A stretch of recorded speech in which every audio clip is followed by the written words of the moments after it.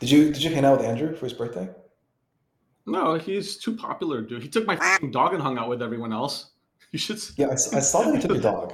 I saw that he had your dog. dude. I'm No, like, oh, let me send you the photos of his Instagram stories of him partying with my dog the whole day, and then like we didn't even get to see him. Hold on, savage.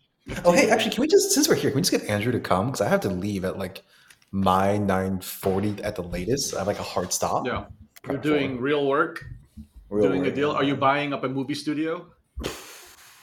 I wish. Actually, those aren't pretty expensive these days, and don't really want to buy No, you could those. probably like. I'm pretty sure your company could buy one. Yeah, burn Then you through can our make movies. capital. Yeah, burn through the balance sheet and have like no operating capital. Sure, that sounds good. Do what you do best. Raise money. Andrew is fixing his kettle. He has technical issues. Yeah, Yeah, I this guess that guy. could technically mean his kettle. Have you guys traveled to India? Like when you go to a relatively remote place, there's like a tea seller, and usually he doesn't sell any tea. And when you are here, when you happen to pass by, he's very very zealous. He will just stop you and say all the good things about you, just that so that you just stop at his store for a cup of tea. Once you stop, he start lighting up the fire and using a matchstick, and they start boiling the water, and they have this like hand. How do you call this thing to blow the wind into the stove? Maybe that's what Andrew's doing right now. He's going and mining the copper wiring for his cable connections. He's literally mining copper and smelting it down into make a wire. There he is. There he is. Good morning, sir. So I heard that Where's your kettle? I heard you invited Alex's dog to your birthday party, but you didn't invite Alex. That's kind of mean, dude. Look, when you put it that way, it sounds terrible, but that's not at all what happened. No, but that is literally what happened, right? Listen, maybe Yes, Alex's dog is but- cooler than Alex, okay?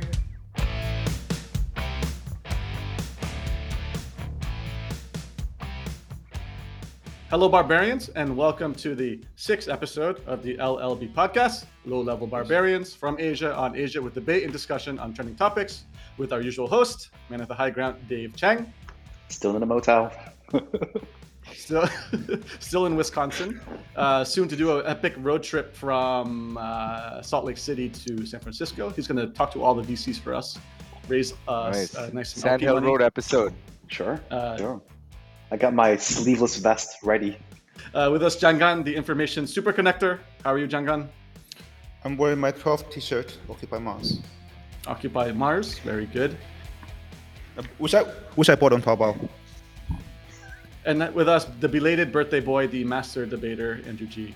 How was your party last night? I mean, I'm 34, so I party like a 34-year-old, which means we were back home by midnight. Oh. Okay. Where did you go?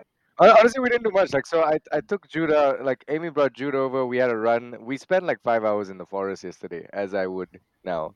And then I had lunch with some friends, which was actually a work meeting that turned into fun. And then I went out for dinner with 2 college friends. Yeah. Very good. No, Your my debating friends. my classmates from uni. So basically, debating friends. Yeah. And Jude. Jude, that's right. And Alex's dog without That's right. Alex. Alex is cool. Alex sent the Yes. representative, so it's all right. So for our first mini topic, are we really talking about Diablo 2 Resurrected or no? We should If you definitely want. tackle this. Well, Diablo 2 Resurrected is out. The reason why I never went to Harvard, Columbia, or NYU, I played too much Diablo 2. It's come back to destroy my career again. It's back in full force, remastered. It's amazing. I will be playing it. Dave will be playing it. I don't know about anyone else. If you guys want to play, come and join us. Well, to make it a bit more relevant for the podcast, why is Blizzard's stock not reflecting social media sentiment for Diablo 2 Resurrected? Blizzard's stock is tanking, which is pretty sad Well- for a stock that's there's very few gaming stocks you can buy of this size, of multi-billion-dollar companies, and Blizzard just doesn't seem to be able to get its stock price up, which is kind of sad. You have Tencent, I gaming stock. yeah. Yeah. But I mean, at this point, I'm just hoping out that some of the private unicorns get out, but it seems like they never will. Valve doesn't seem like they will ever go public. EA is the only one left. I think the private unicorns will be acquired before they can go public. and they will probably have the incentive to be acquired if they have like 1 or 2 games under their sleeves. So that's what happened with Yeah. Moonton, right? The creator of Mobile Legends. I mean, they were looking for a buyer for a long time. Yeah. Well, I mean, I think this is for a topic for another episode. Yeah, go ahead. No, I was going to answer your question, Andrew, why Blizzard stock isn't reflecting the release of Diablo 2. I think a large part of that is actually because the way that the game was created, it doesn't have any microtransactions or ancillary income streams aside from the initial purchase. Yeah. So if you look at like sort of like the largest media property, IP properties in the gaming universe right now in modern times, they all have some form of monetization. They're either actually freemium, like they're just straight up free on the front end, and then you pay for cosmetic items. So Fortnite is obviously the big example here. But actually, I believe to this day, the most popular gaming title still is Grand Theft Auto 5, which is now like Grand Theft Auto Online. I think that thing's made like $3 billion in revenue or something. And basically what they've been doing is like they've released the base game, they sold the base game, but then they're also doing the monetization model of a lot of freemium games. So they're selling you like additional cars, additional outfits, additional whatever, right? And none of those elements are present in Diablo 2 Resurrected. So your upside is, it's great press and it's great PR, and I think people get really excited, especially if you're our demographic, because we grew up playing that game. We have really fond memories of it. But I'm not going to buy the game like 50 times, right? I mean, maybe some guy would buy it 50 times with his friends, but you can only make so much money out of me, and then we're essentially capped out for that particular IP. Yeah, but I mean, I think it's a work in progress. This was a complete recode because the original, they had lost huge parts of the code base from the original game, and they had to like do some crazy voodoo magic to put patches back together.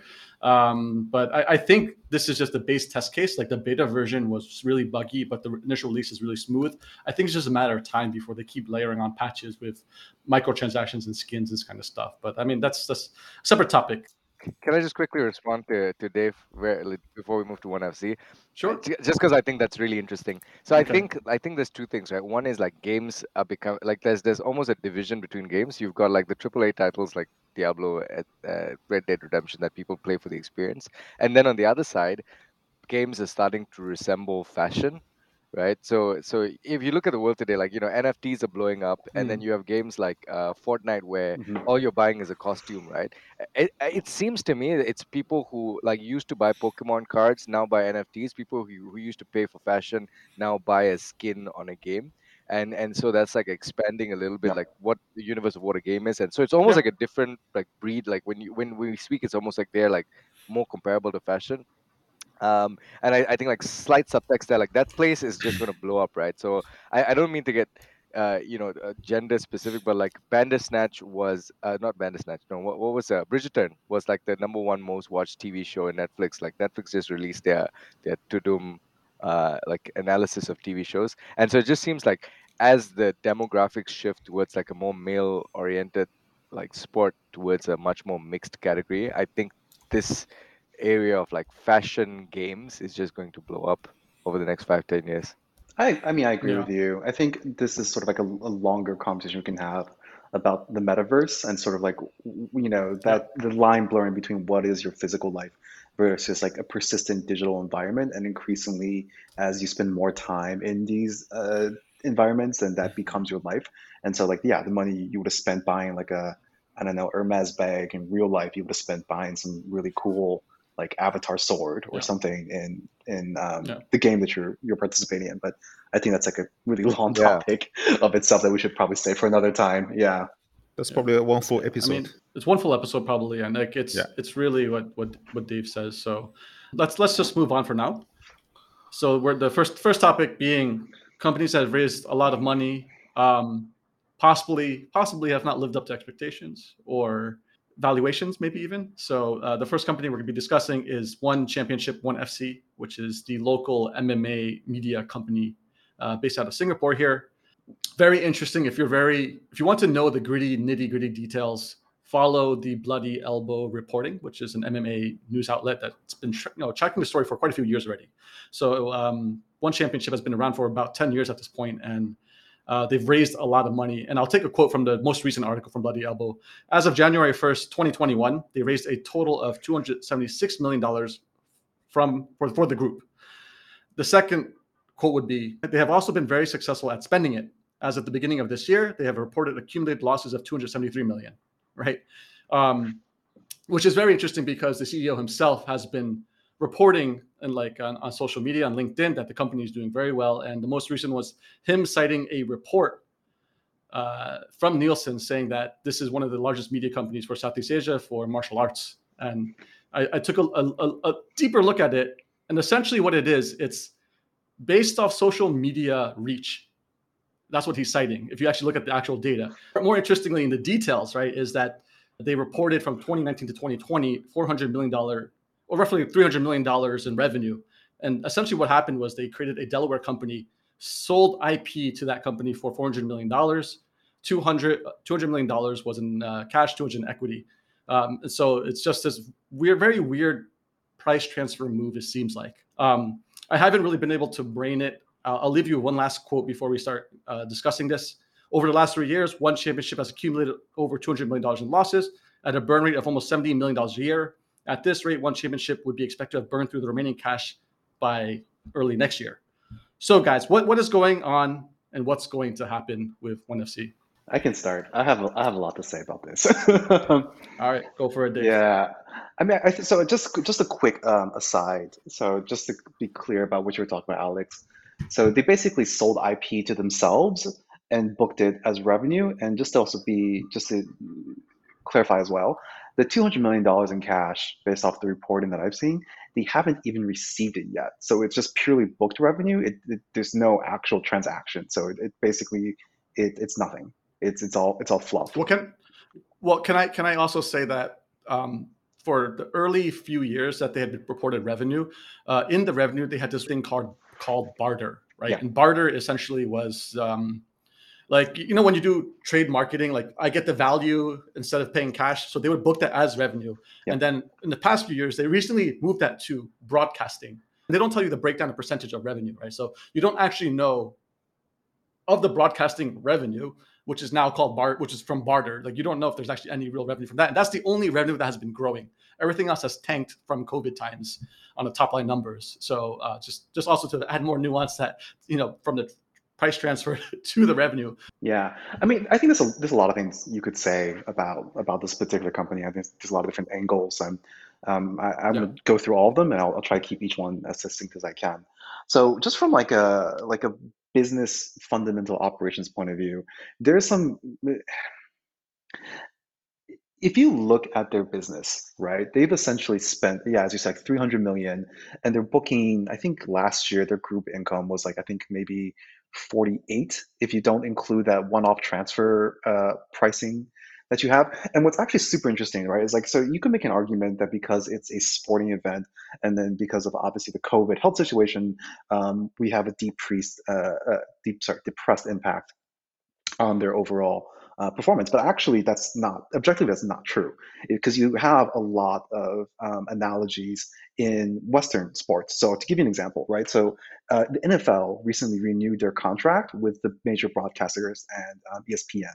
So that contract is an 11-year contract, and it's worth $110 billion US, which is actually double what the previous contract renewal was, right? If you look at ONE FC's broadcasting revenue, it's only grown I think 6 or 7 million Sing dollars year over year, and that's including that weird barter trade mechanic that Alex was referring to. So what that really says to me is if you think about it, there's really no demand for this product, or the demand for this product among their core customer is quite low. And when I say core customer, I'm not talking about you and I as viewers or as audience members. I'm talking about the people that they actually sell this to, which is the TV stations and broadcasters, because they're the ones that actually monetize this thing, right? So I think Chatri had a really interesting quote where he basically said something along the lines all our metrics are trending in the right direction. I'm sure that given time, we will actually grow into the multi-billion-dollar business that we always were meant to be. And I think that's actually fundamentally true, right? Because if you think about it this way, over a long enough time period, they will be the only they are, and they will probably continue to be the only dominant mixed martial arts promotion in the region. However, at that point, what we're really talking about is we're waiting for like our markets that they operate in to develop and mature to a rate where they can actually support that kind of valuation, right? It's not so much what I'm saying is like there's a natural cap based off the maturity of the region that we operate in, right? So that's from like an operational point of view.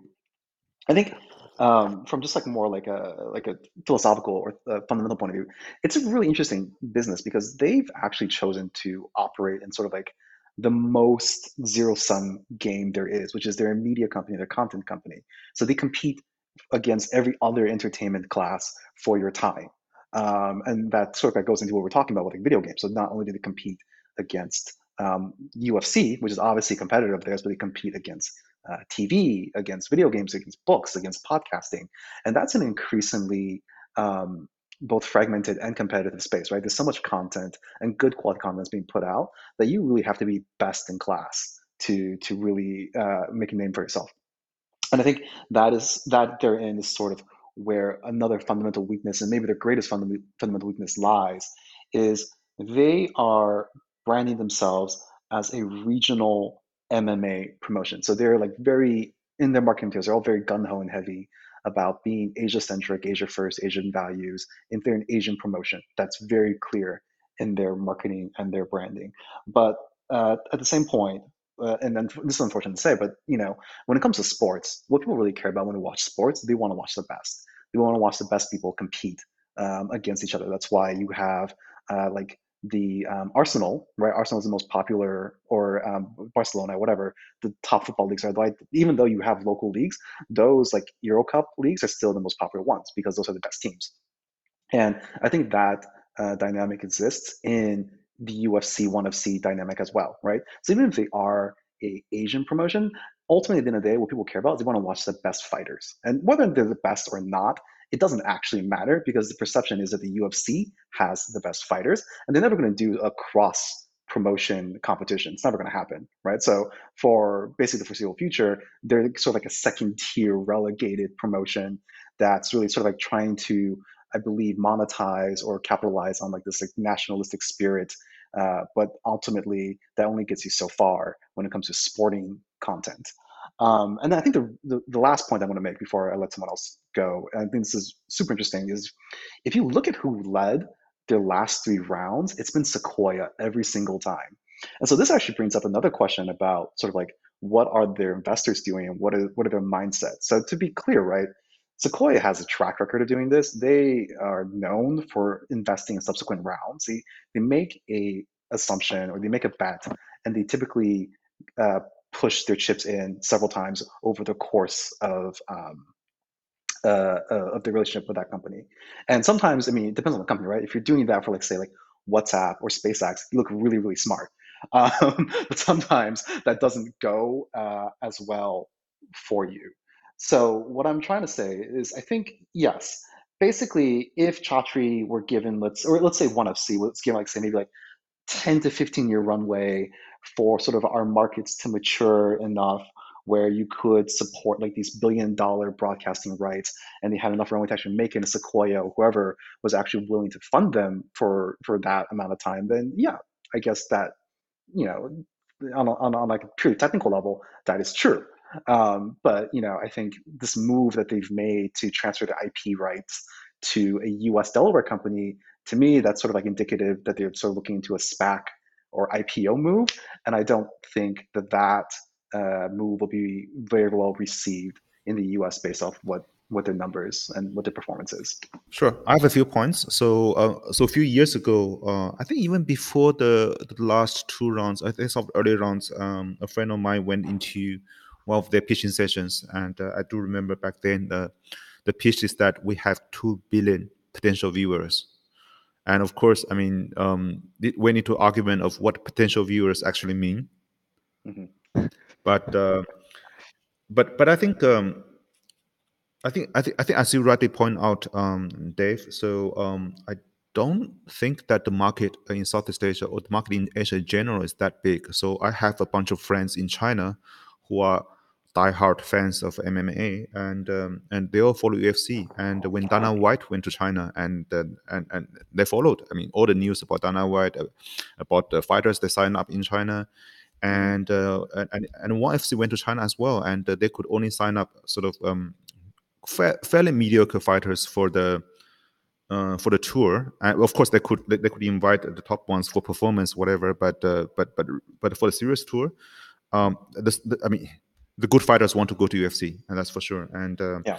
And people who know Dana White would say that, I mean, compared to him, Chatri is no match. I mean, in terms of aggressiveness, in terms of, I mean, I wouldn't say business acumen, but that guy is a beast. Yeah, sorry. Yeah, I think you're absolutely right. Sorry, I missed this point out, but it's only add on to it. So actually, UFC's financials are public because UFC is part of William Morris Endeavor, and they just IPO'd in March of this year. So their financials are actually public. And to your point, John, Dana White is a business monster. Like I have like the headline stats for UFC. I think they did like $1 billion in revenue in 2020, and their like gross margins are like 49%. So they're like EBIT is like 490 million US dollars on like $1 billion of revenue, which is incredibly impressive. Yeah, I mean, my question would be like, then how did Dana White go about early days doing that? And I think that would have been the right blueprint. Like if the market size is too small, right? To me, the more smart thing to do is build. I mean, it's the baseline of good quality would be good fighters. You have to really invest a lot in building high quality fighters first before you could even create the content, right? And then it's like, how do you find what's profitable? And then you have your natural market size that's profitable. And then it also another way. I mean, if you want to do Southeast Asia because it's small, right?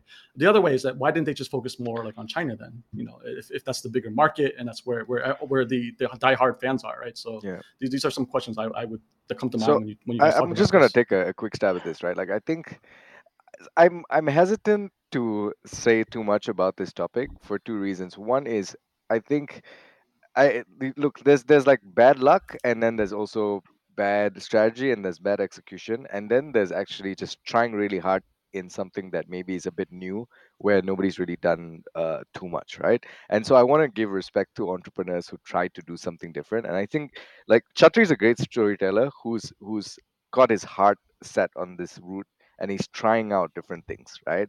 Obviously there's a bit of work to be done, and so let's take a step back here. First of all, UFC isn't exactly an ancient brand, right? 30 years ago, nobody really watched MMA.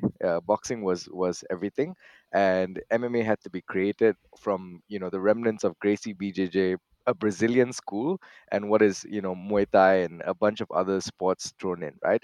And this idea of like people just like bare knuckle boxing or like using all of their limbs and head and every other parts of their body was just new at that time, and they were considered like a weird underground sport for a while. Today UFC is as respectable as boxing, right? I think what happened was more people saw the opportunity that there was this cake is going to grow, and it's a new cake. You can keep building on that cake and build like the idea of MMA hasn't fully evolved yet. It's still developing. What exactly is MMA? Where does it get involved, right? And I think Chatri saw an opportunity to get in there. I mean, if you guys know, Khabib is also launching Eagle Fighting Championship, right? So it seems like there's space. And to be honest, he's the greatest fighter MMA has ever seen, right? And if he says, I'm going to split out from Dana and start my own thing, now whether or not he gets the backing and gets to execute and has the business ability to do that, that's a separate topic. But the point is, it's a very nascent sport. Like Dana had the ability to bring in lots of people, create a whole thing out of it, right? Now, there's like couple of very interesting things here. Like number one, why is Sequoia behind them, right? And then number two is, does the business model even make sense? Like, let's tackle that. Now, Sequoia, now, first of all, with VC, the way you get returns is by doubling down on your investments when you see like trajectory is going to look good, right? You want to be 10 or 15% of a company that's going to be large, as opposed to keep diluted until you're a single digit percentage. And obviously, like I'm not gonna like if Sequoia sees something in him, it can't just be that he's a great storyteller. There must be something behind that. My theory is a couple of things. Number one is on this idea of localization. I think that that Southeast Asia has its own specialties. Muay Thai is massive here, right? And people do have a bit of loyalty to fighters from a certain region. I think what he's trying to do with ONE FC is bring like a trans-regional Southeast Asian identity of fighters who are primarily like standing as opposed to grappling fighters, and then bring them onto like this larger point, right? Um, he's also been pretty successful at getting a lot of UFC fighters to jump over to ONE FC, right? You had like there was some shocks, like Demetrius Johnson was shocked. I think I don't know if Eddie Alvarez is still in ONE FC, but like he's got a couple of big name fighters to jump from UFC to ONE FC. Um, and in that sense has been fairly successful in trying to build this sort of brand. Now the runway is long, like to be able to build something like this and make sure it gets onto everybody's views, that's a bit hard. I think what they tried to do and why they also got Sequoia in, and this is the second point, is that they tried to build this like multimedia franchise that was more than just uh boxing. I don't know where that is, but this was what I heard in market like a couple of years back. Like it was going to be an app where you get to, look at different kinds of sports data and create like a one-stop shop for all your different sporting Southeast Asian or Asian needs. I don't know where they are on that story or where the app is, but that clearly didn't happen. On this topic of like barters and cash, right? The problem is this: when you're new, nobody wants to give you sponsorship money, and it's going to be really really hard to justify like selling ad space. It takes a while to pick up there, so in the beginning everyone just gives it for free, right? But what they do with giving it for free is they ask you to give something in return, and it's typically some kind of in kind. Some of that stuff is really valuable. Like when one came to the company that I used to work at, like we ended up giving them, I think, vouchers or some kind of promotional stuff that they could give out to their spaces in return for getting some kind of ad space. So they were doing it because I was reluctant to spend at that time on a very new property. This was like 4 years ago. Um, and so that's going to happen for a while as people figure out, are some of the stats true? Do women really watch this show, or is it just like men, and like get a lot of the numbers down? But at some point they need to convert the barter number into the actual cash, right? Because promotional vouchers don't get you anything. The test is whether you can switch fast enough, and I think they're struggling a bit there in this last 2 years. I hope they get out of it. I hope they figure it out. The world could use a bit more of like some new sports media giants. um, and But I'm not sure if they're just trying to repeat something that's already worked and then doing it better, or they're actually inventing something new. Well, that's an interesting. Okay, so yeah, I think there's a couple of points. I'm not saying these things aren't value judgments against the entrepreneur, right? I don't think anything that we say is on this podcast on the show is meant in that No. way. But I just, for me, it's really a question of uh, yes, why would you build your business in this way, right? I think maybe that's a better question. And to me, this kind of like sort of falls into this paradigm of like a fake it till you make it type thing, right? I mean, we're in the middle in the U.S. right now of a Theranos trial with Elizabeth Holmes, and to a certain extent, this is very similar, right? In the sense that she for years has said, "Hey, I have this great revolutionary product, blah blah blah blah blah," but at the end of the day, it was all kabuki, right? And similar, right? You have a charismatic founder, you have a product that on the surface, if you look at sort of like the surface level metrics on like views or followers or whatever, right? I'm sure it looks great, but then like what are the fundamentals that are really are underneath, right? If you look behind the hood and sort of is this sort of business, or is this a sort of model that we as people in the ecosystem should encourage, or is this something that we should be like, well, look, there are certain games that are being played here, and let's just all be honest about what it is that's happening here and call things out for what it is. That's my point. I think my point here is that David pointed out that some of the similarities between Theranos and my take about Theranos is always, I mean, I'm not sure what really went behind. I've read the book, but nobody could really get into what the duo or Holmes was thinking back then, right? And initially, I mean, fake it until you make it is, I mean, it's the mantra that many entrepreneurs take, right? But at which stage that it turns into what we call fraud. knowing that the product wouldn't work, or still having the faith that product not work is going to work, or knowing for sure that it's not going to work, but you are going to continue to put a facade saying that, okay, I'm going to make it. I'm going to make it. I think one thing to dig into it is probably the psychological effects of things. You guys probably looked at the rogue traders, right? I mean, the traders who have lost lots of money for the banks they're working for, and what do they do next? They always try to take riskier bets to try to recover that. So I think psychologically, for you to come out and say that, look, I screwed. It didn't work. Sorry to my board. Sorry to my investors. Sorry to the public. I think that's a very, very hard thing to do. I mean, I don't know if I would be able to do it in that situation. And what I would, I mean, putting up a sort of brave front when things are working against you is probably easier than just telling the world that, look, guys, it's not going to work out. It's a very, very good point. And I think there's only a few stories of entrepreneurs that I know that have done this. Like the one that comes to mind was Justin Kan with Atrium. He took over $100 million. I don't think he lost all of it, but he lost a big portion of it, but he returned the remaining balance. But that's, like you said, probably massively hard to do. And any final comments before we move on? You look at, I mean, I'm not sure if you guys have been following the post that Chatri has done on LinkedIn. I mean, enormously popular. I mean, every time he posts something, like hundreds of likes, hundreds of comments. Yeah. But I do remember a few months ago, about a year ago, and he posted something saying that the quickest $100 million raised from, and he named Sequoia. He tagged, I think, some of the partners of Sequoia India based here.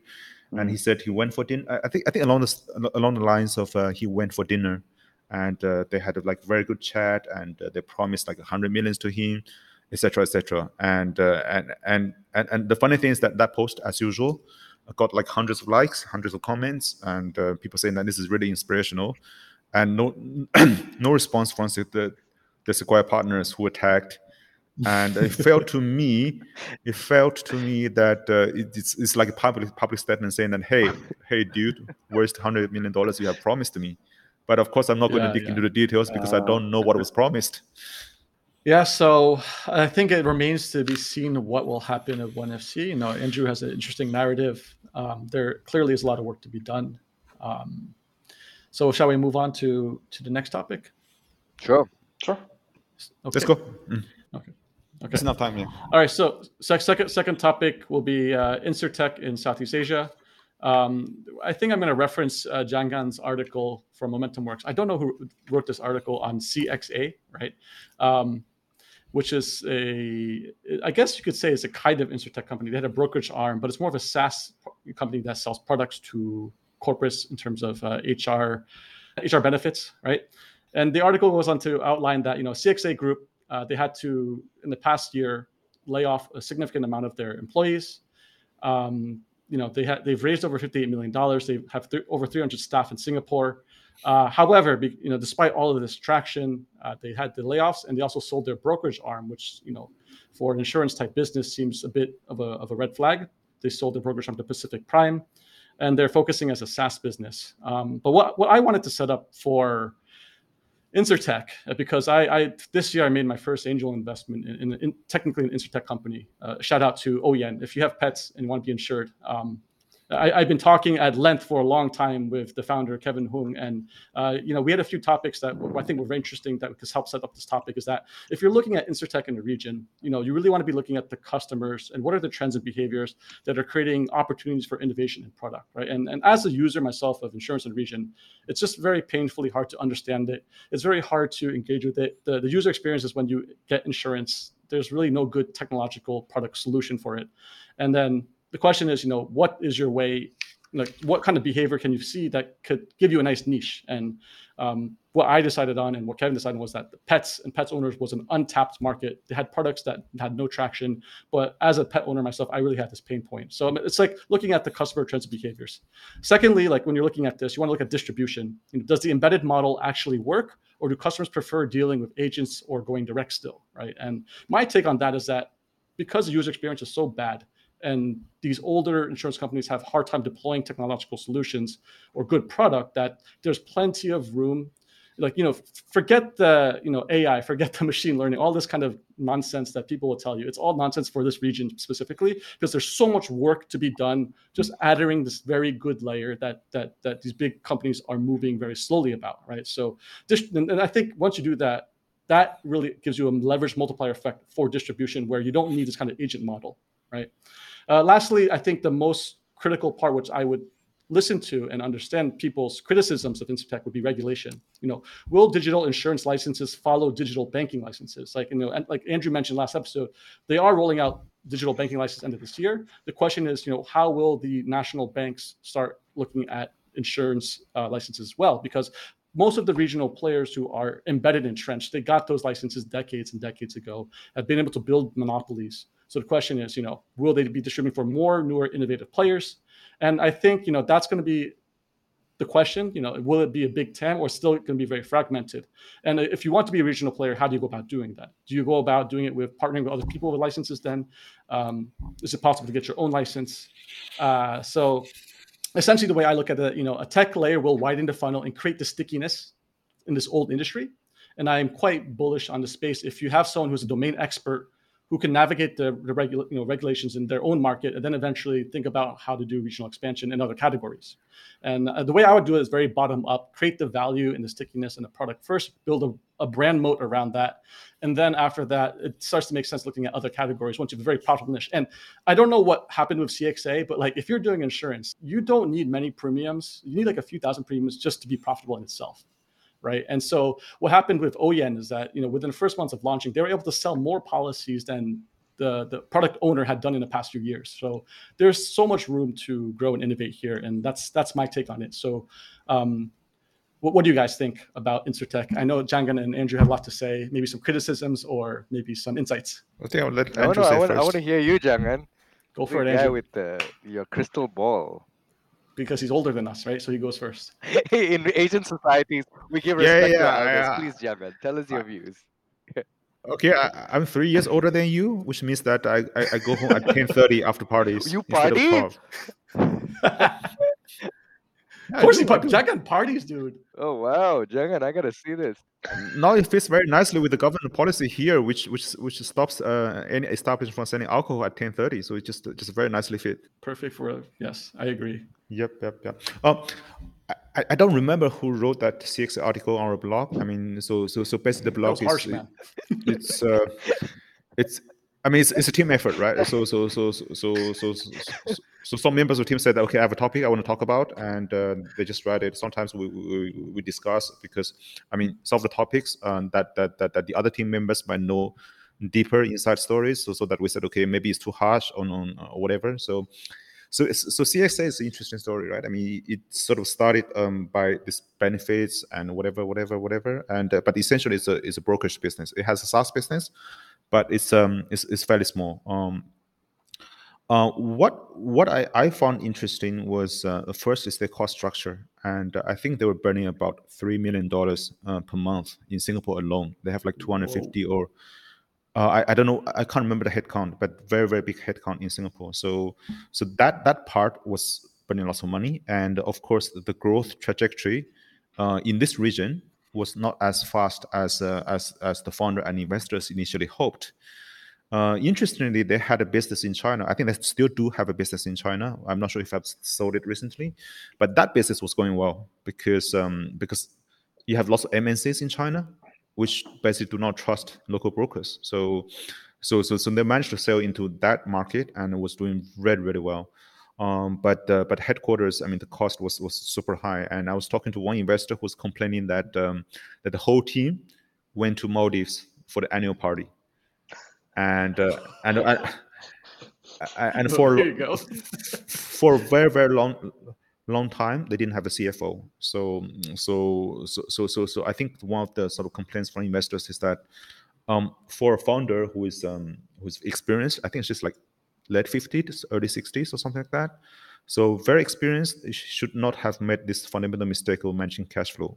Maybe the founder was too optimistic, as many of the young founders would be, but that mistake was not for the type of someone who is very experienced in a corporate setting. And I think I think some friends around me sort of group her in the same category as Chattery of One Championship. Ooh, Because they always go and tell their childhood stories. I grew up that's in true. in a Yeah. poor neighborhood, tough childhood, and etc. etc. etc. Then this is how I met myself.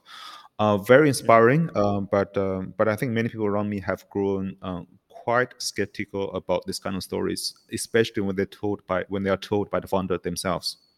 I mean, if it's told by other parties, like some of the politicians would do, and that will probably make it more convincing.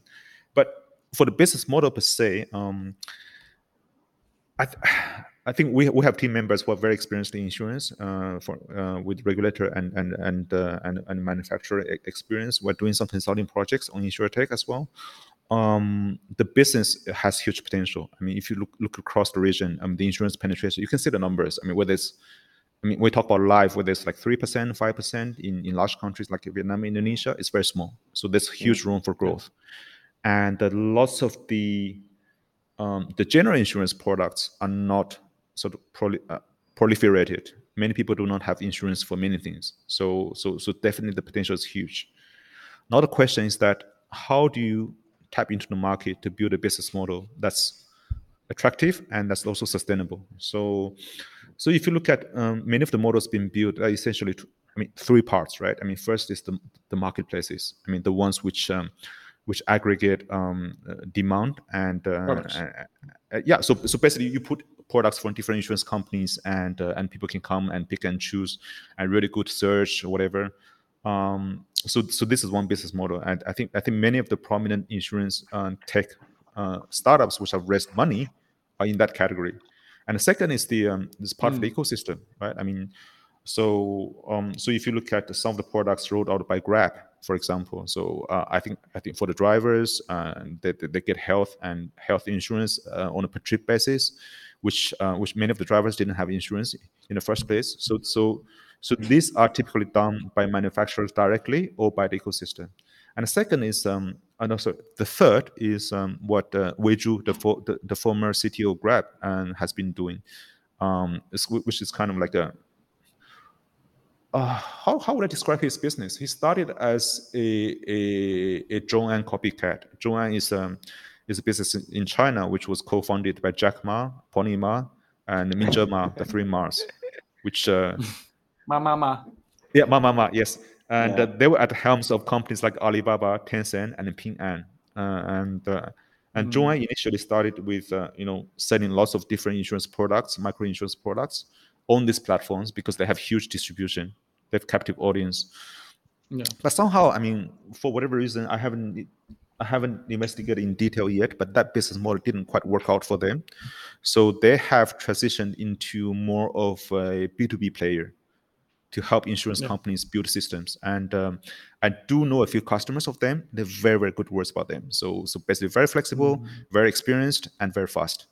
So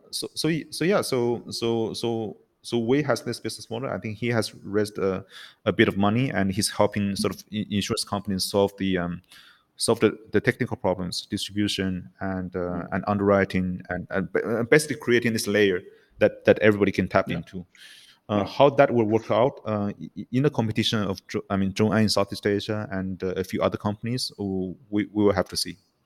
Yeah, I have one comment about something that you said, and I think this came out of my conversation with Kevin yesterday. Is that if you really want to look at if you're building or if investing in the space, another way to look at it is that how many big insurance companies have been innovating on the products, like how many new products are they innovating or launching every year? And you will see that it hasn't changed at all pretty much for the year. So there's so much room to use data, we're not even talking deep tech, just very basic things to find out what market's being underserved and how could you innovate or even change the existing products itself, right? So there's so much room for that. Of course, the challenge of that is you need to be working with someone who has the license and the underwriting capabilities, which is a little bit trickier, right? But of course, I think a few companies that we know have probably done this.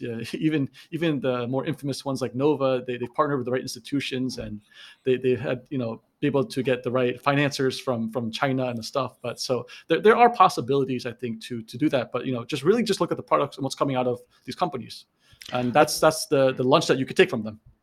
Yeah, I think insurance companies are struggling to innovate as well, right? I mean, so for instance, FWD, which is going for IPO, they have been trying to innovate, but historically the problem is that we try to build an insurance business. I mean, you have all these legacy functions which you need to put in, and for these functions, you can only hire people from the industry, and of course we hire like 150 people from the industry. They bring a baggage. Yeah. They will tell you that okay, this can't be done, that can't be done, etc., etc. It's very difficult from building a pure tech business where people just try and error. So that's a challenge. And the second point is that when you try to work with insurance companies, what exactly is the pain point? The pain point is that they are slow, or what? Wait, work. You mean as which party working with, the customer or what? You mentioned that new platforms have to work with whoever who has the license, and I thought that's a rational approach, right? Because for you to test the system and for it to work, for you to get traction, to get money, and you don't want to spend your initial capital to acquire a license. Yeah, but typically in order to do that, you have to be a domain expert. So when you look at the founding team, it really helps that they've done the business with their family business, or they've just been in insurance for a long time. They know all the CEOs. You really the sales cycles are very different. It's very clicky across the region, and the few regional players, and when I say regional, it's typically 2 or 3 countries, because it's hard to really entrench yourself in other markets outside your own home territory. So that's the kind of like expertise you would need. Cool. Yeah, I mean, Andrew? Lots to say here. I'm super bullish about this this whole segment, right? Like, first of all, okay, before we even start, shout out to the 2 companies that got Series A's in this last month in Southeast Asia. Polystry Street with like 8 or 9 million USD, I don't know. So Winnie's team, awesome, well done. Yeah, 25 million ringgit stuff. I think LifePal did 9 million in Indonesia in this last month, so it's definitely heating up. At least in the Series A space, and more to come, right? I think quickly though, you should give a shout out to the local investor, Masing Group, a Malaysian like family business. It's their first investment. No. Masing's team has a little VC team going on. They've actually made a couple of investments. No, the kids are definitely looking at finding ways to invest family money in tech, which is pretty cool. I think that's happening across the region. A topic for another podcast. But yeah, so back to this. So I think, one step back, insurance is one of those areas where I think you can actually hit the Venn diagram of making a positive benefit in the world and making a ton of money, right? It's one of the few industries where you can have 100+% of margins.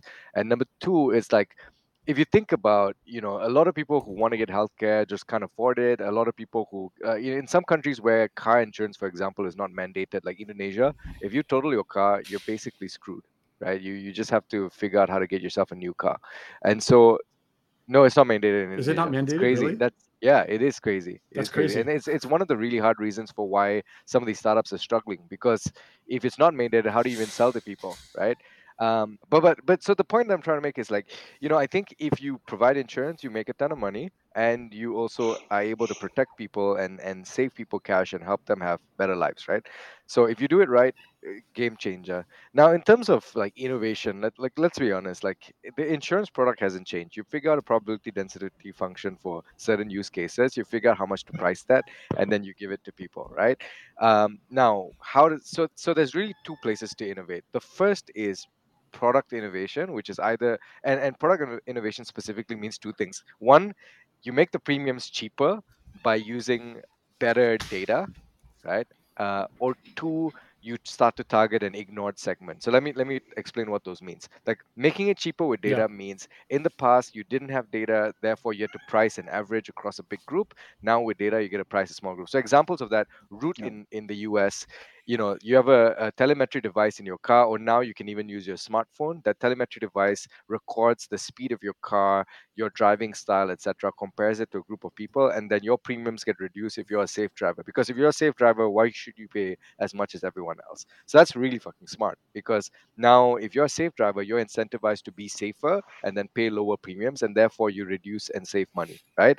I think Can I give a quick shout out that that is a real pain point for Southeast Asia. I know a lot of big like asset heavy car rental companies who are they in dire, they need this telemetric type of information to be built into the insurance models to lower the premiums, and that would be a Yeah, huge I thing mean, to and tackle if also like anyone's think about interested. it. If you're doing it for car rental companies, you can, with verified credentials, you can pass on information from an individual, which is also like a white space, right? Because now they don't know who's driving, so they've got to buy group insurance for the whole rental car, as opposed to adjusting rates by people. But yeah, so crazy ideas, but very cool. Yeah.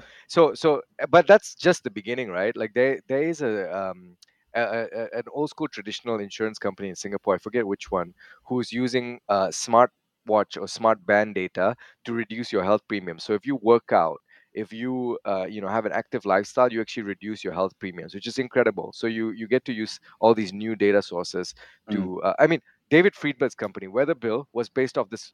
Not Sorry, not good for Dave. not good for Dave. Yeah, which Not Dave? good for Dave Dave. Chang. Dave. He just had Chipotle for Yeah. dinner or lunch. Maybe Well, Chipotle can Chipotle subsidize for your. dinner. I'm in Yeah. great shape. No, Sorry, no Andrew. worries. Minnesota food's really getting to you, Dave. That's awesome. So, and like I can't remember what I was saying. So smartwatch data improving health outcomes, and there's also like just then the second piece is like completely ignored segments, which can sometimes come from the same piece. So if you look at like Weather Bill or the Climate Corporation, like David Friedberg's company, it's basically insurance. They figured out that hey, rain affects enough businesses. If we can find a way to monetize rain, then we can make some money. And they realized, hey, actually, agricultural producers are very affected by climate change and the change of seasons. Let's find a way to ensure that. And then they got into this whole space of like agricultural insurance and did way better than anyone else using data, right? So that's like, yeah. Yeah, and there's no one looking at that in the region from There like a climate is. change perspective for Southeast Asia, right? That's probably huge. Yeah. There is- So this space is heating up like mad in Southeast Asia. So the first piece is like, product innovation. Now, it's not as important yet because there's a bigger problem to be solved with insurance. And that's why you're not seeing product innovation happening at a fast pace in emerging markets yet, right? Because distribution hasn't been cracked. As long as insurance rates are low, it means like solve distribution first before you're doing all the funky stuff, right? So, what do I mean by that? There's really only three ways to sell insurance, right? The first is you get an agent, and the agent goes out and sells it for you. The second is you try to create some kind of a direct central repository where they buy it from. And the third is you sell it in tandem with another product. That's what's called associate sales, right? Now, surprisingly, what's happening yeah. in Southeast Asia is D2C. Everyone who's starting out saying they can do D2C ends up doing associate sales, right? What do I mean by that? Because D2C is hard, right? Like if you think about insurance, no one looks for insurance. Like insurance is something you think about when shit happens to you, and especially if you're trying to create something new, like say, oh, telemetric data car, or like agricultural climate science affecting your crops. If you're a smallholder farmer in Indonesia, you're like, dude, I have enough shit to pay, right? My kids don't even go to school yet. Can you please calm down on this stuff, right? The bigger corporations get insured, right? And so there's like a B2B space that can be done, but then like with smallholders, which is the majority of Southeast Asia, that's really hard. And so like I like this insurance space is huge. So cracking the distribution cycle is tough, right? So what is the associate sales model? So let's look at Indonesia, for example. You've got, Pasapolis, which is pretty much built off Policy Bazaar in Indonesia. Or in Malaysia, you've got Policy Street. You've got Senang Insurance that's trying to do the same stuff. Basically, this idea that you can create a massive platform, have everybody's insurance, and then you sell that, like basically a marketplace of insurance. Fundamental issue with these is nobody looks for insurance, right? So it's not like e-commerce where someone thinks about a phone and then comes to your site. Insurance, like you actually have to actively create intent, which takes a lot of money, which means your CAC is really high. And so that's why a lot of them end up doing associate sales. And how do they do that? So if you look at Kuala in Indonesia, they've got a very successful model of selling on the back end of products. So if you buy a bus ticket on any platform in Malaysia, catch that bus, red bus, there's a little like 20 cents additional that you pay to insure yourself on a bus journey. That's provided by Kuala, right? So they just ended up pivoting to this model where they do associate sales. And it's incredible because like it's a zero friction product. Like as soon as people buy a ticket, they're like, oh sure, yeah, you need to opt out, right? And so Grab, for example, is moving quite heavily into this space. You have like 3 or 4 companies in the region that are trying to just build out an associate sales model, right? Which is really really smart if you think about it, right? And then you have this other evolution, which is a lot of guys that end up doing D2C end up just getting agents to become a part of the business, and you wonder why. Like, why you were competing with agents, now you're getting to this. And this is where you enter fundamental issue number 2 with insurance, which is insurance providers have been working with agents for the last century, and they're afraid to piss off their agents, right? And so as a result, the best products are reserved for these massive structures of agents, like they're almost pyramid structures of agents that are able to effectively execute and sell. So why do you hurt a distribution channel that works effectively by suddenly killing them off? Because there's no real added benefits. And if you think about insurance, it's a pretty expensive product, so you need that human touch of selling them. They've effectively outsourced salesmanship in this very incentivized system that's been working for multiple years, right? This assumption that D2C can work is actually really, really hard. So what does this mean for the industry? I think you'll find new people. Like, so with CXA, like, call out to CXA since we just started with them, right? What they tried to do was a combination of like associate sales and D2C, right? So they went to companies and they said, how else can we sell group insurance? Because group insurance is commoditized. Everybody knows how to sell group employee insurance, right? So they were like, what if we bundle perks and employee health with insurance, right? Could we give you ways to use the gym, get all kinds of cool perks? And it was a pretty interesting business model. The problem is at some point price becomes competitive and nobody wants to pay the additional to get all these cool perks, right? So it's a pretty tough business model, and it arguably isn't as innovative. Like, you're not really cheapening things. So the problem is, like, if you're not making it cheaper, can you really succeed? Super tough, because at the end of the day, what people really care about insurance is it cheap enough? So, like, what do I think is going to happen next 5 years? You're going to have more and more of these insurance players that are right now doing their own thing start to integrate deeper, right? So Pasapolis, for example, is integrating deeper into Gojek. I think Gojek invested in them, and now they're pretty much the sole provider of insurance to all of the customers on Gojek's platform. So it's Gojek's big insurance play. GFG is doing their own internal insurance thing, and they'll possibly have a couple of M&As and acquisitions. So I expect some of the Southeast Asian startups to get acquired by these big players.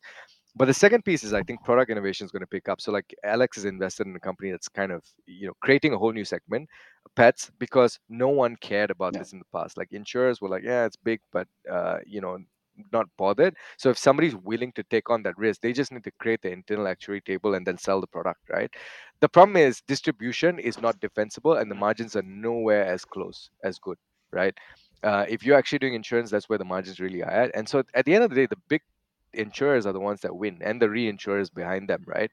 I don't know if the startups are really winning so much. Correct. But yeah, that was a big spiel from me. So let's hear it from you guys. Yeah, I mean, the holy grail is to get a license eventually. And that's I think what people will be looking at too. If you want a real moat but that risk is rough, huh?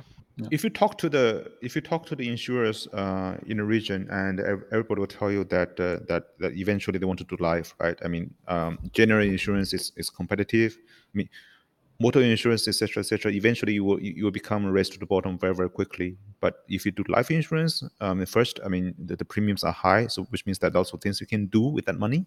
And the second is that people are locked in for a very long time. So, so I think what Andrew mentioned about agents, right? I mean, agents function very well in life insurance, function very, very well in large corporate and business insurance. So. Because these products are complex, and it's very difficult for people to just do a self-discovery and make a purchase decision without somebody explaining to them how it works, right? So I do know a few life insurance companies trying to go direct, and the uptake is always very, very low because people just don't understand the product. And of course, partially it's because the marketing folks and the product folks at the insurance companies are trained to make the products safe to explain, which means difficult for people to understand. Your point about Pasapolis, etc., I think this is in line with what I mentioned about part of the ecosystem, right? I mean, you have the marketplaces which try to eventually become a manufacturer themselves, but you also have the companies which are affiliated to a large ecosystem, which they can sell what do you call associated policies. So essentially, if you get yourself plugged into a ecosystem, with Grab, with Gojek, with Shopee, for example, I mean, there's a lot of insurance policies you can sell. My little issue with that is I mean, of course, I mean, for a company to grow, no problem, but eventually you will become like JNT or I mean the companies which serve the large platforms. That I mean, how much margin you can capture, and by doing things which are specific, by doing things which you have to depend on other people's traffic. So if the platforms become dominant, I mean, you can survive and you can probably make good money, but your lifeline would be dependent on the platform. So really it's up to you how you can make yourself sort of more relevant in the future. As for marketplaces, I think pure marketplaces, you have seen lots of examples of them trying to just aggregate demand for insurance and other financial products. In Southeast Asia, I mean, Singapore, you have few failures, and people can't get the economics to work. But what I've seen in China is that I mean, they will eventually face a difficult time because as the market becomes more competitive, the customer acquisition cost would go up, and precisely as Andrew said, right, nobody would actually go and actively look for insurance. Nobody would have an app or insurance and check their policies every day. So how do you acquire customers and retain the customers when the cost of acquisition keeps going high? So I think one company might have cracked that, but I think the capital market doesn't really believe that yet. Is a company called Shuidi or Waterdrop, which is US listed. So this company started with a very interesting model. I mean, there's comparable called Kitabisa, but I think the mentality is very different in Indonesia. But what this company did is it started as a crowdfunding platform. So if they say that, okay, I know someone who is seriously ill and he's not adequately insured, I would go and share on WeChat saying that, hey, this person needs help. I can vouch for this person. Whoever who wants to chip in 5 yuan, 10 yuan, please go ahead. So that is a way allowing them to acquire lots of customers basically at zero cost. But that's also thanks to the WeChat platform, which allows you to publicize as well as to collect payment. So that's the first stage they did. The second stage is they're telling all these users which they have recently acquired, saying that, hey, do you want to put 5 yuan in a pool so that, I mean, if somebody gets sick from all these policyholders, not policyholders because they were not an insurer yet, but if anybody gets sick and we can dispense this money, so that becomes mutual insurance basically, and that model which has been existing in one form or another in all the traditional societies for a long time. So yeah, that allowed them to convert many of these casual users into sort of captured users. And then the next step is that they are trying to upsell these guys policies from insurance companies, and even afterwards I think now they have insurance license themselves, but I think the team has been sort of thinking about, I mean, when the customer acquisition cost goes up, how do they make this business model sustainable? I have a friend who just did a tour in China to talk to all the insurance tech companies. She represents an insurance company, and she was amazed at how Waterdrop sort of delineate, I mean, sort of compartmentalize different user groups and try to upsell them different things. And she said they have built this technological sophistication, this way of analyzing data and segmenting the customers that no other marketplaces have done. So theoretically, they can keep this advantage. It's like 1 year, 1.5 year advantage over others who can acquire customers cheap. So that might make them more sustainable. But also, of course, because they now have a insurance license, which means that they can do the manufacturing work. So it's still interesting dynamics, and probably something that some of the insurtech companies, especially the marketplaces here, can think about and maybe learn from. Yeah, I mean that just goes back to my first 3 points, right? Looking at the customers and innovating, and I think it's just applying startup principles and better data, better technology, which hasn't been done, and then cracking distribution. So, final comment, Dave. Do you have to go now, or? No, I have some comments, but it's kind of related to buy now, pay later. So maybe we just move on to that. Okay, And then let's I'll do Okay. that, then I'll fuck We'll off. move to buy now, pay later because Dave has to rush off. He actually has real work to do. He's acquiring a movie studio. So More lies. All lies, Alex. Okay, so buy now, pay later. 3 days ago, Mastercard launched a buy now, pay later feature. They seem to be a little late in the game. Things are really heating up on that side of the world. Amazon backs an Indian company called Capital Float, invested $50 million, which is also a buy now, pay later. They've acquired 2.5 million users, which is 4x growth in the past 12 months. I have personally taken calls from a bulge bracket bank looking to use their financial infrastructure and balance sheet to fund these types of user-based opportunities. So it's a really interesting space to be in. Everyone's looking ways to monetize these user bases. How is this unfolding for Southeast Asia? Dave, why don't you start since you... No, it was Alex. It was Alex. Yeah, I think the problem was Alex. Oh, okay. I thought it was me. Maybe you should check. You should check Alex. if my partner is in your house, Alex. Yeah. Amy, get out. Okay, but I don't know. What did you guys miss? Everything. Everything. No, I think we got most. I heard just buy, do the last pay minute later. or something. Okay. Well, Buy now, pay now. Yeah. So essentially, Buy now, pay now. That's a great alternative. That's the new innovation. My new process is buy now, That pay should be now. your next startup. okay. The crux of it is these old institutional players, these monopolies are getting into it, right? And then we have these newer players from Silicon Valley who are kind of displacing monopolies, right? So, what is your take on how this unfolds for Southeast Asia? In what direction does this go? Is this a feature in a payment stack? Is this going to be companies in themselves that become financial institutions themselves, or what does this look like? So I have a couple thoughts about this. I mean, I think as everyone knows, like buy now, pay later is by no means a new innovation. This has been around since like 2005 or something, right? And actually, it's interesting when we talk about that. Did you notice that Stripe acquired Afterpay earlier this year? They spent I think 35. Yeah. 30 billion US dollars to acquire Afterpay. And then basically the market cap increased by 35 billion US dollars that same day. Synergy is right there. They liked it. The markets liked it. Yeah. So I think, I think that's like a really indicative event, right? We kind of joke about it, but seriously, right? Like that made sense because essentially what the market is saying that the sum of the parts are greater than the components individually, right? And that's sort of like my stance on buy now, pay later in the region, is that these are essentially these are features. Then I mean, if you think about these businesses, right? They're not really innovative in terms of the technology. They're easily replicable. And in the region where we're talking about e-commerce is actually fairly consolidated. Not fairly, but it's more consolidated here than it would be in a market in the West, right? We have a couple of big players in each market.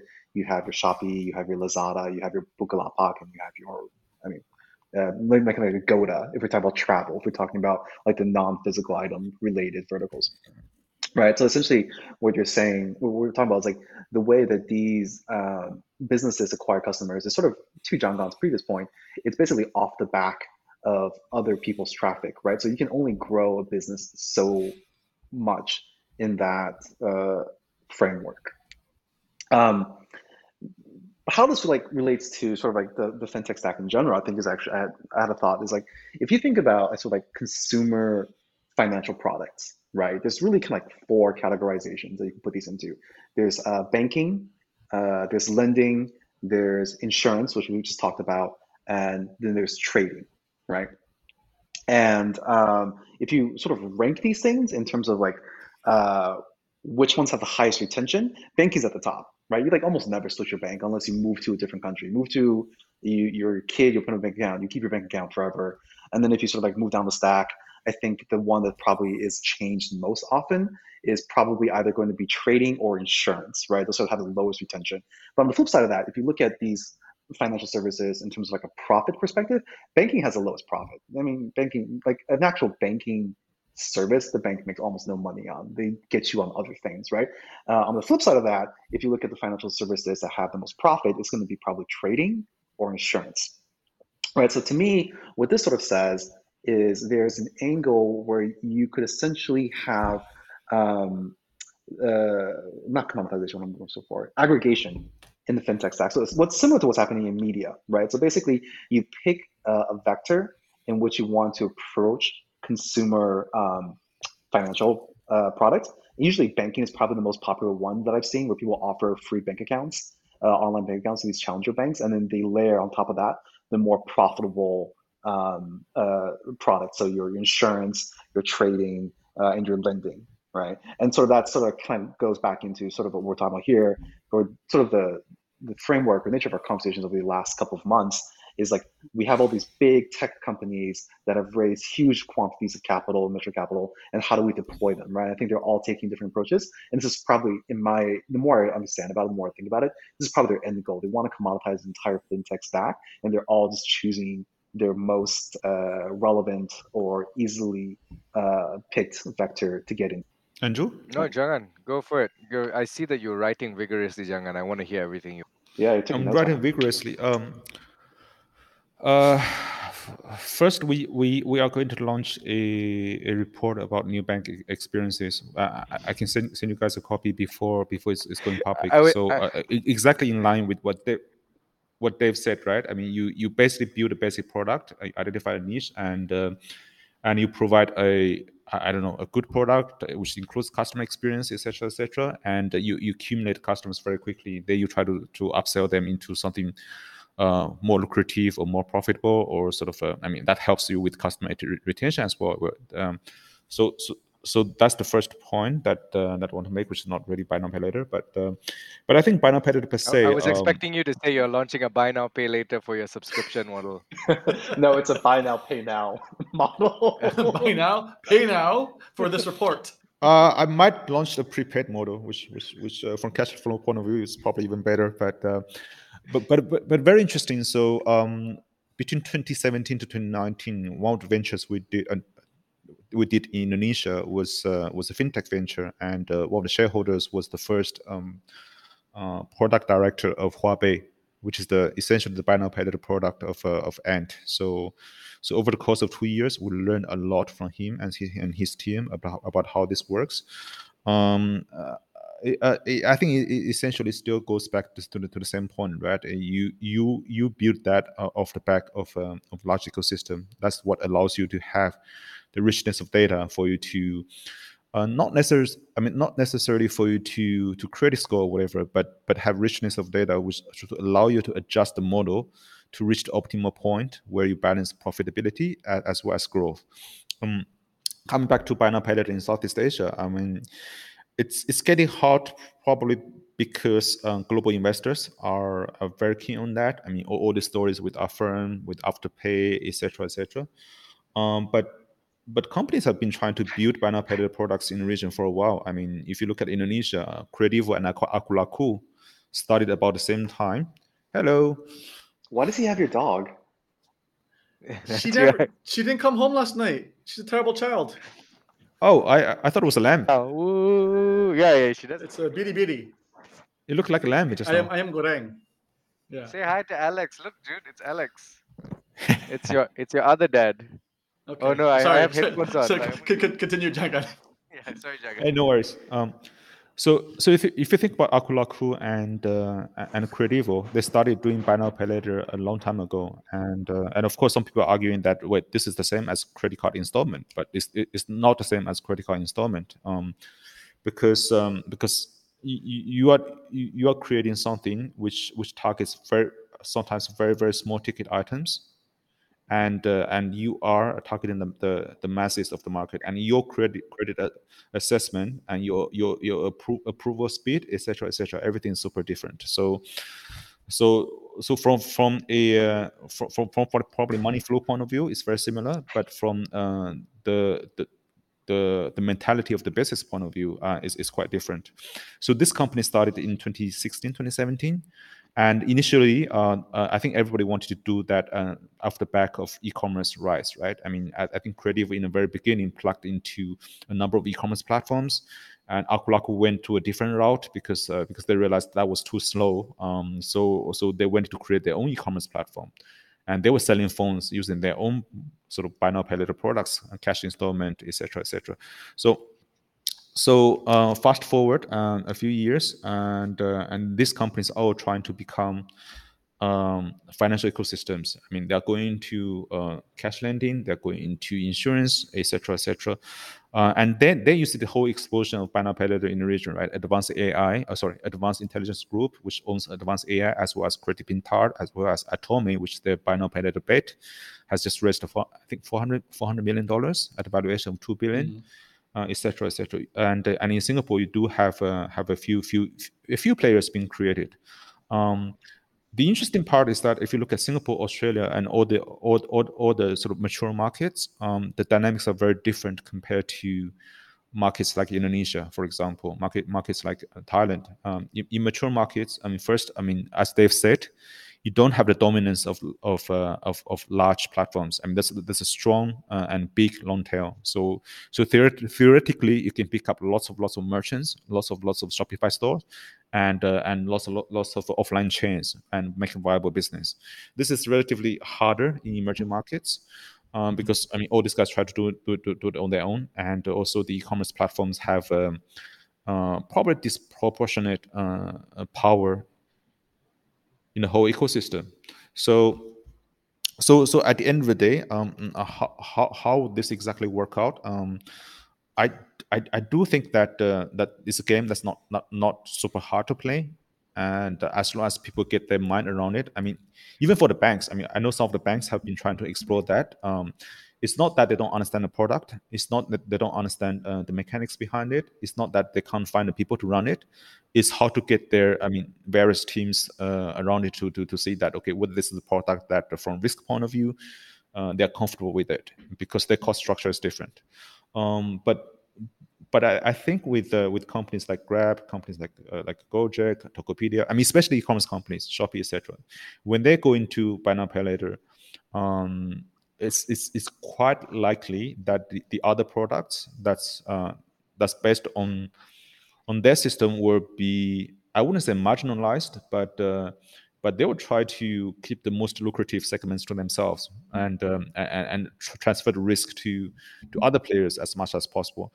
They're not there yet. I've spoken with people who have, from different platforms, who have been using Uncredible, and everybody tries to, or wants to cut them off, but everybody can't, because they said, for whatever reason, Credible's customers are just very loyal. So if we cut them now, we lose these customers.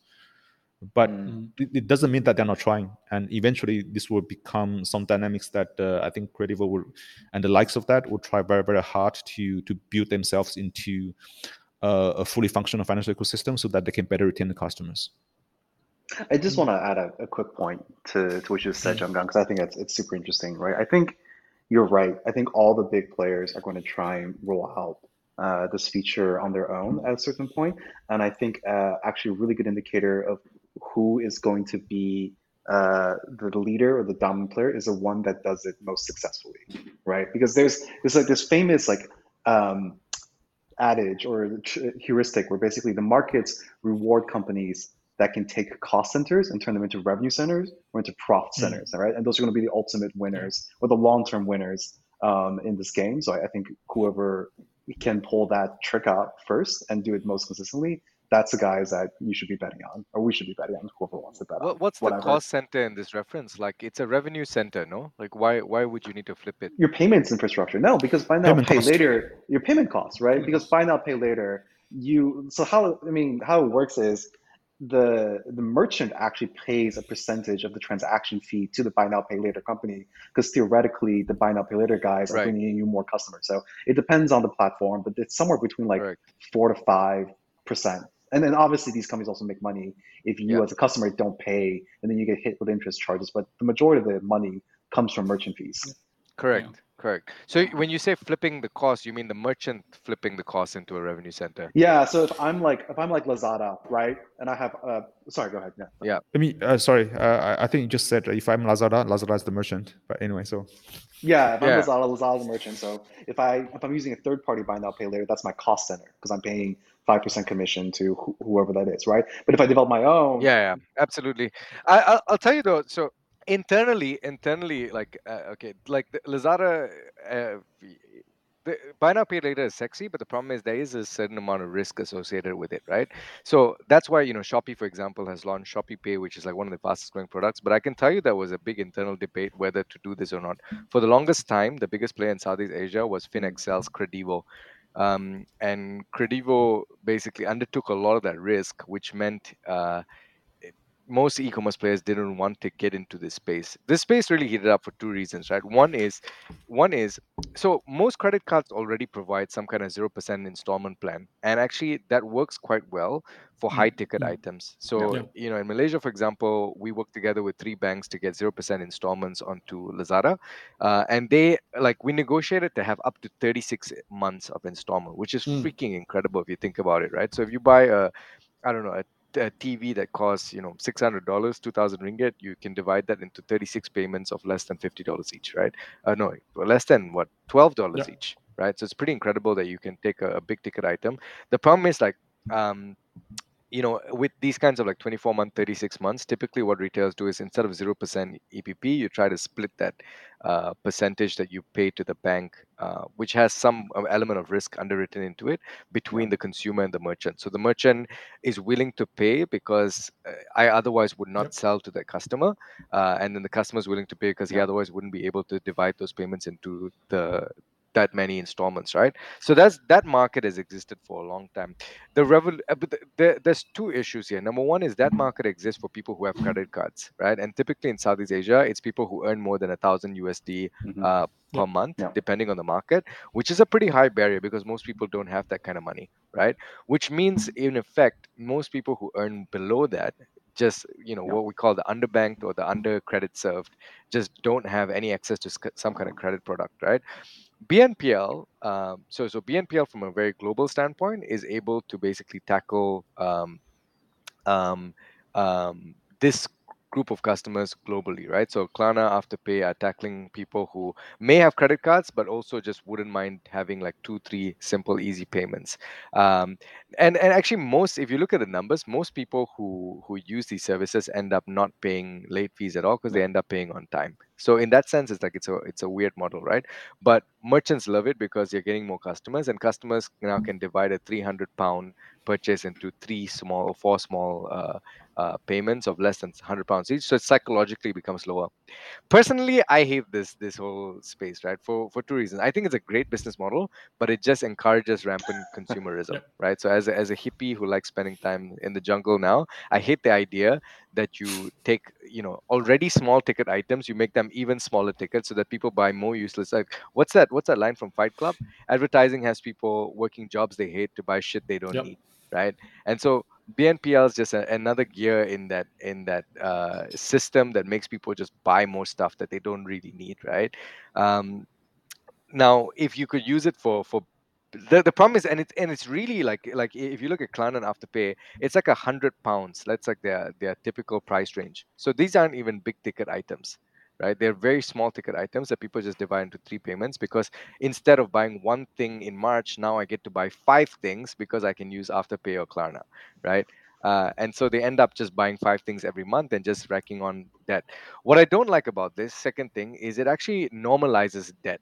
A lot of people who actually shouldn't be getting debt because they couldn't get good credit scores or they're just not used to paying debt. Like think of your 18-year-old kid, right? You want to buy all kinds of things. You're a sneakerhead, you love sneakers. Now you end up buying 5 sneakers, right? And the problem is once you miss late payments on any of these apps, it actually does affect your credit score. So you may be making silly decisions at 19 that affect you when you're 29 and trying to buy a house or buy a car, right?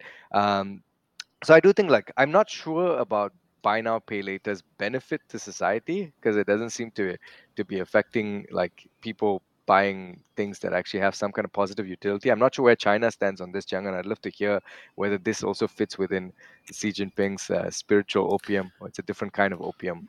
But the point is this thing, the business is great. You're going to make a ton of money doing it no matter how you cut it, right? Whether or not you charge late fees, but I don't think it's a great business. Buy now, pay later promotes rampant consumerism, says the guy who built out one of Southeast Asia's largest e-commerce platforms.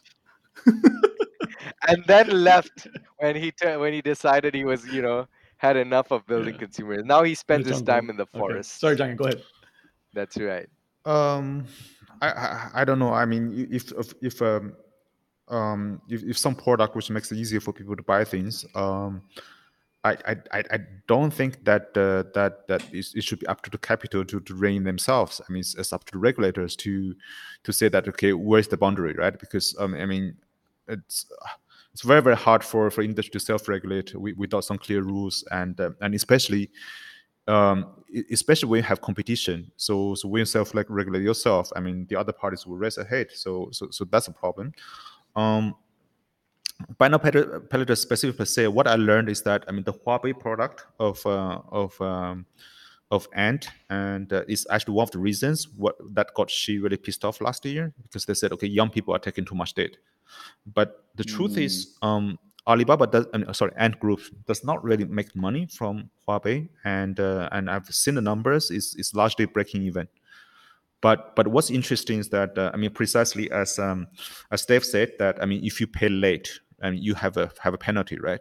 So they have translated this penalty into another product called JB. So say that if I can't pay back my credit on time, they will offer you a loan. I mean, this is the same as the bank's credit card refinancing. What? This is predatory lending. No, is what this is. What? Instead of, I mean, banks will tell you that instead of paying 26% interest on your credit card, how about I offer you an installment loan which only charges you 11%?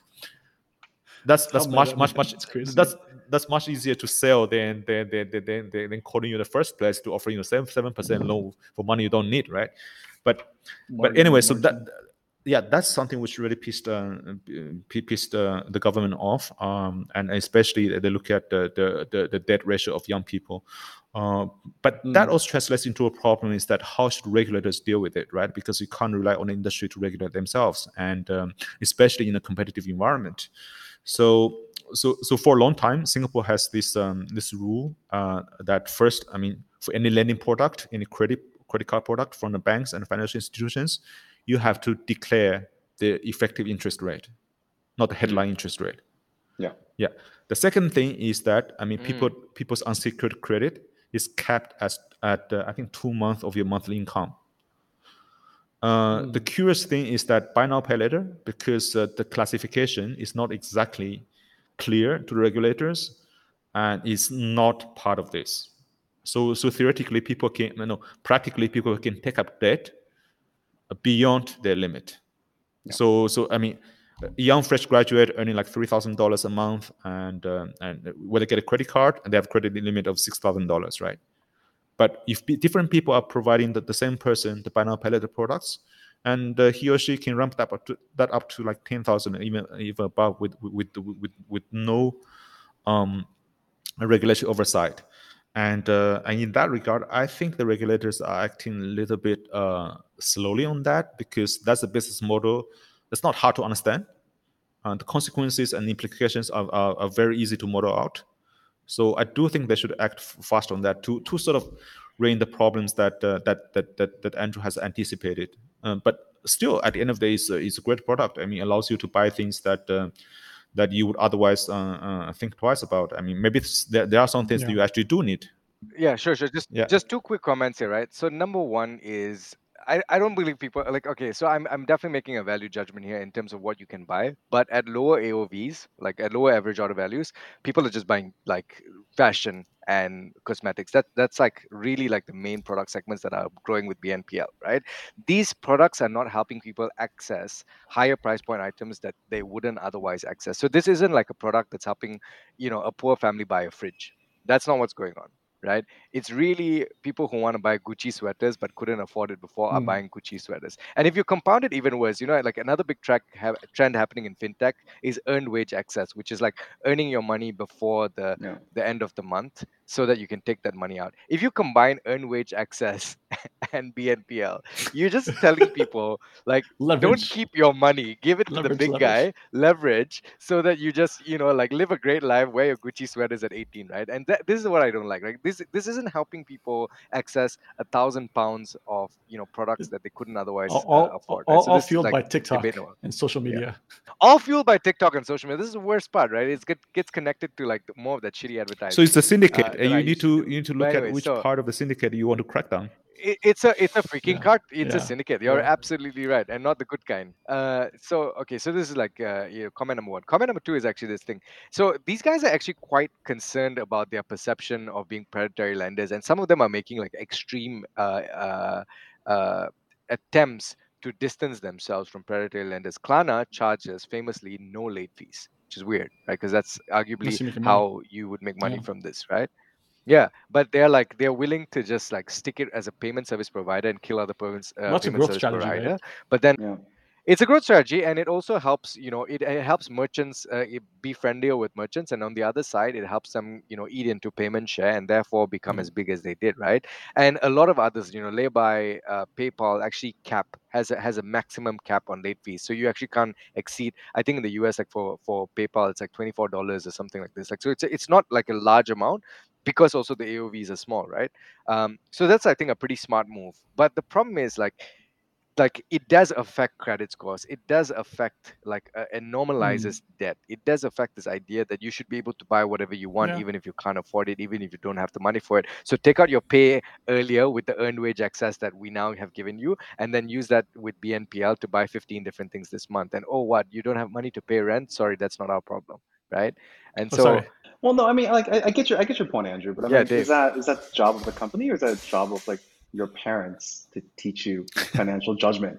I mean, come on, like we don't live in a nanny state, right? Like you can't This you is can't the expect. McDonald's argument. This is a McDonald's. No, We but sell this what is people Dude, want. no, you you sell like, sell you know what what? people want. No, you sell what I people want, disagree. and you Most have free people, choice. You give people free choice, right? I'm dude, like a free market for I that. know we Hey. got some hardcore libertarians in here. Like I love rights, but at the end of the day, regulations are important to ensure that people don't get yourself fucked. Once you get yourself deep in debt, it's hard to get out of it, and it's hard to then access other things in life. Debt is a huge issue, right? Most of us here, we're privileged enough to not have the kind of debt issues that most people do, but a lot of kids get into it, and then it's hard to get out of it. And I sympathize with them, but these kinds of products loop them in and get them into buying things that they shouldn't be fucking buying.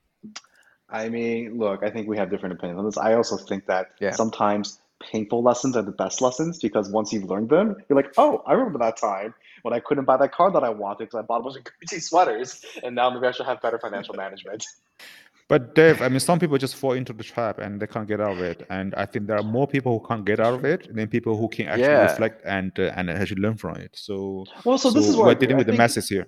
Yeah. no, look, I agree with you, but this is what I'm pointing. I think, yeah, to be fair, like that's where regulators come in, right? Like you have to make things have to be clearly labeled, implications. Like you have to, you can't obfuscate, right? It can't be like cigarettes in the '60s where they said cigarettes don't cause cancer when they actually do cause cancer, right? So I agree with you on this, but I think as long as ultimately as everyone is transparent and we know what we're getting ourselves into, then it's ultimately up to the person's choice of whether or not they want to live outside their means. That's the American way of thinking of things. I mean, the Chinese way Why is do you that think he's okay, in we'll make the Wisconsin? choice for you.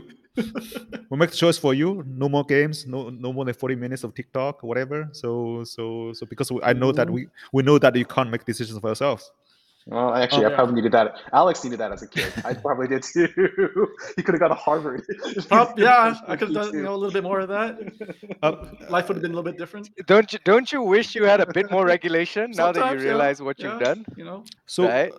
Yeah, two- exactly. yeah, go ahead. I think Go ahead. yeah. Sorry. No. I was just saying there's an objective function for society that somebody needs to be watching out for. Every individual can be a bit short-term focused sometimes, and sometimes you don't know the things that you don't know yet, right? When you're 18, you make a lot of stupid decisions. I made a ton of stupid decisions when I was 18, and so I wish like there were people who would just like watch out for individuals sometimes to help them get them into a better space. Yeah, Jiangan.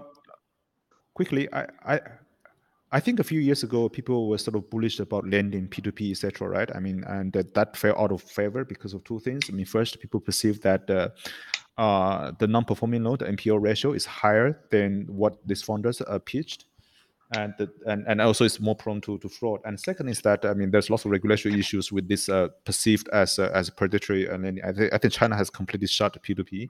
So buy now pay later is alternative where it's perceived to be safer because you actually have goods being bought against the loans that you are giving out. And second is that from regulatory point of view, it's safer, right? I mean, because you are essentially facilitating creating for people to buy things instead of just giving people cash. But on the first point, um, I, I I think the experience from friends in China over the last few years is that essentially, if you have a large ecosystem, you have lots of data points, whether you are taking cash loan or whether you are actually buying things in and take loan on that thing, it doesn't really matter. I mean, at the end of the day, the sort of the NPL ratio, whatever, is very similar. It depends on how much they know about you rather than what you buy. And the second is that there are regulatory issues, but and I think that would last for a while because I don't see the regulators, I mean, figuring out how to. Okay. Well, we'll end here. Okay. Good episode, guys. Good Good luck talk. buying the company. Sorry, Alright. guys. Yeah, I'm off to Good buy job. movie studio now. But it's Yeah. buy now, Yeah, pay now. bye. I can't Alright. do buy now, pay later for movie studio. Bye now. Pay now. Right. Bye, guys. Good Bye. episode. Bye, guys. Say bye, Jude. Bye. Bye, Jude.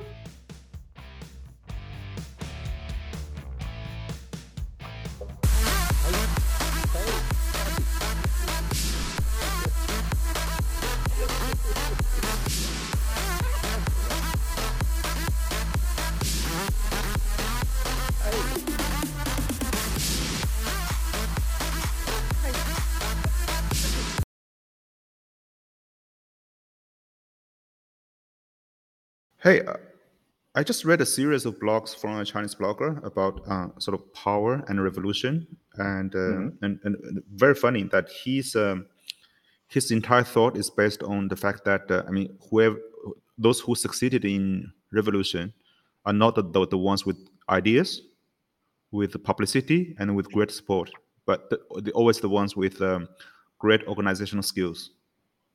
Say again. Great.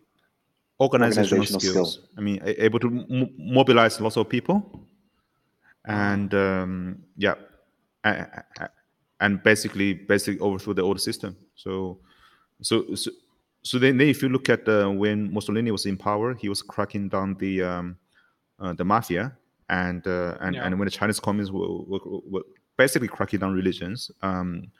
I think it's for the same reason, because they fear an alternative force which has great organizational skills, and even greater than theirs, probably. Yeah. So I was talking to A my lot of Polish these- intern. Yeah, go ahead. Yeah, go ahead. Go ahead. No. I was talking to my Polish intern yesterday, and we sort of went to discuss about why communism failed in Poland, Eastern Europe as a whole. And she said it was because people got too much power. But I said, and the communists always had too much power, like over Yeah, 50 years, exactly. and the previous attempts like 56, 60 something, and even I think 1980 there was something. Hungary or some whatever, it was all cracked down, but it's only like 89, 90 when the Soviets stopped caring. No, when the cadres in the Soviet Communist Party stopped caring. They only care about themselves. I mean, the best, Yeah. the best couldn't organize It's just- attempt to put down Yeltsin, for example. I mean, it's just power. That's all it is, right? Yeah, it's how you organize like swords to seize power. Yeah, they're essentially the real barbarians. You know? Yep. And then the guy went to talk about the U.S. and saying that why democracy could take roots in the U.S. and he said it's because the country started with armed merchants and Yeah, landowners. that makes sense. So Yeah. basically Yeah, initially, yeah. I mean to reach consensus, you basically have to sit down and talk, because otherwise, I mean, if you Just fight. try to take over power, they will resist. Yeah. It's not the same case in most places in Asia. Yeah, the civilizations were very well established for long times. Very different dynamic. Yeah, so people are But- obedient. I guess the land ownership probably piece was missing, but the merchant trade was a huge aspect in Southeast Asia. But merchants in Southeast Asia didn't have firepower. They had military power relative to the region, right?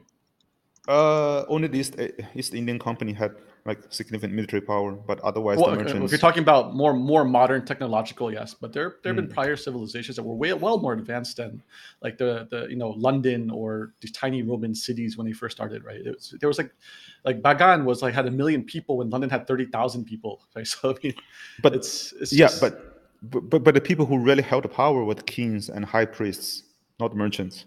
yeah. not Yeah, merchants. correct. Yeah. Yeah, exactly. Yeah, exactly. Yeah.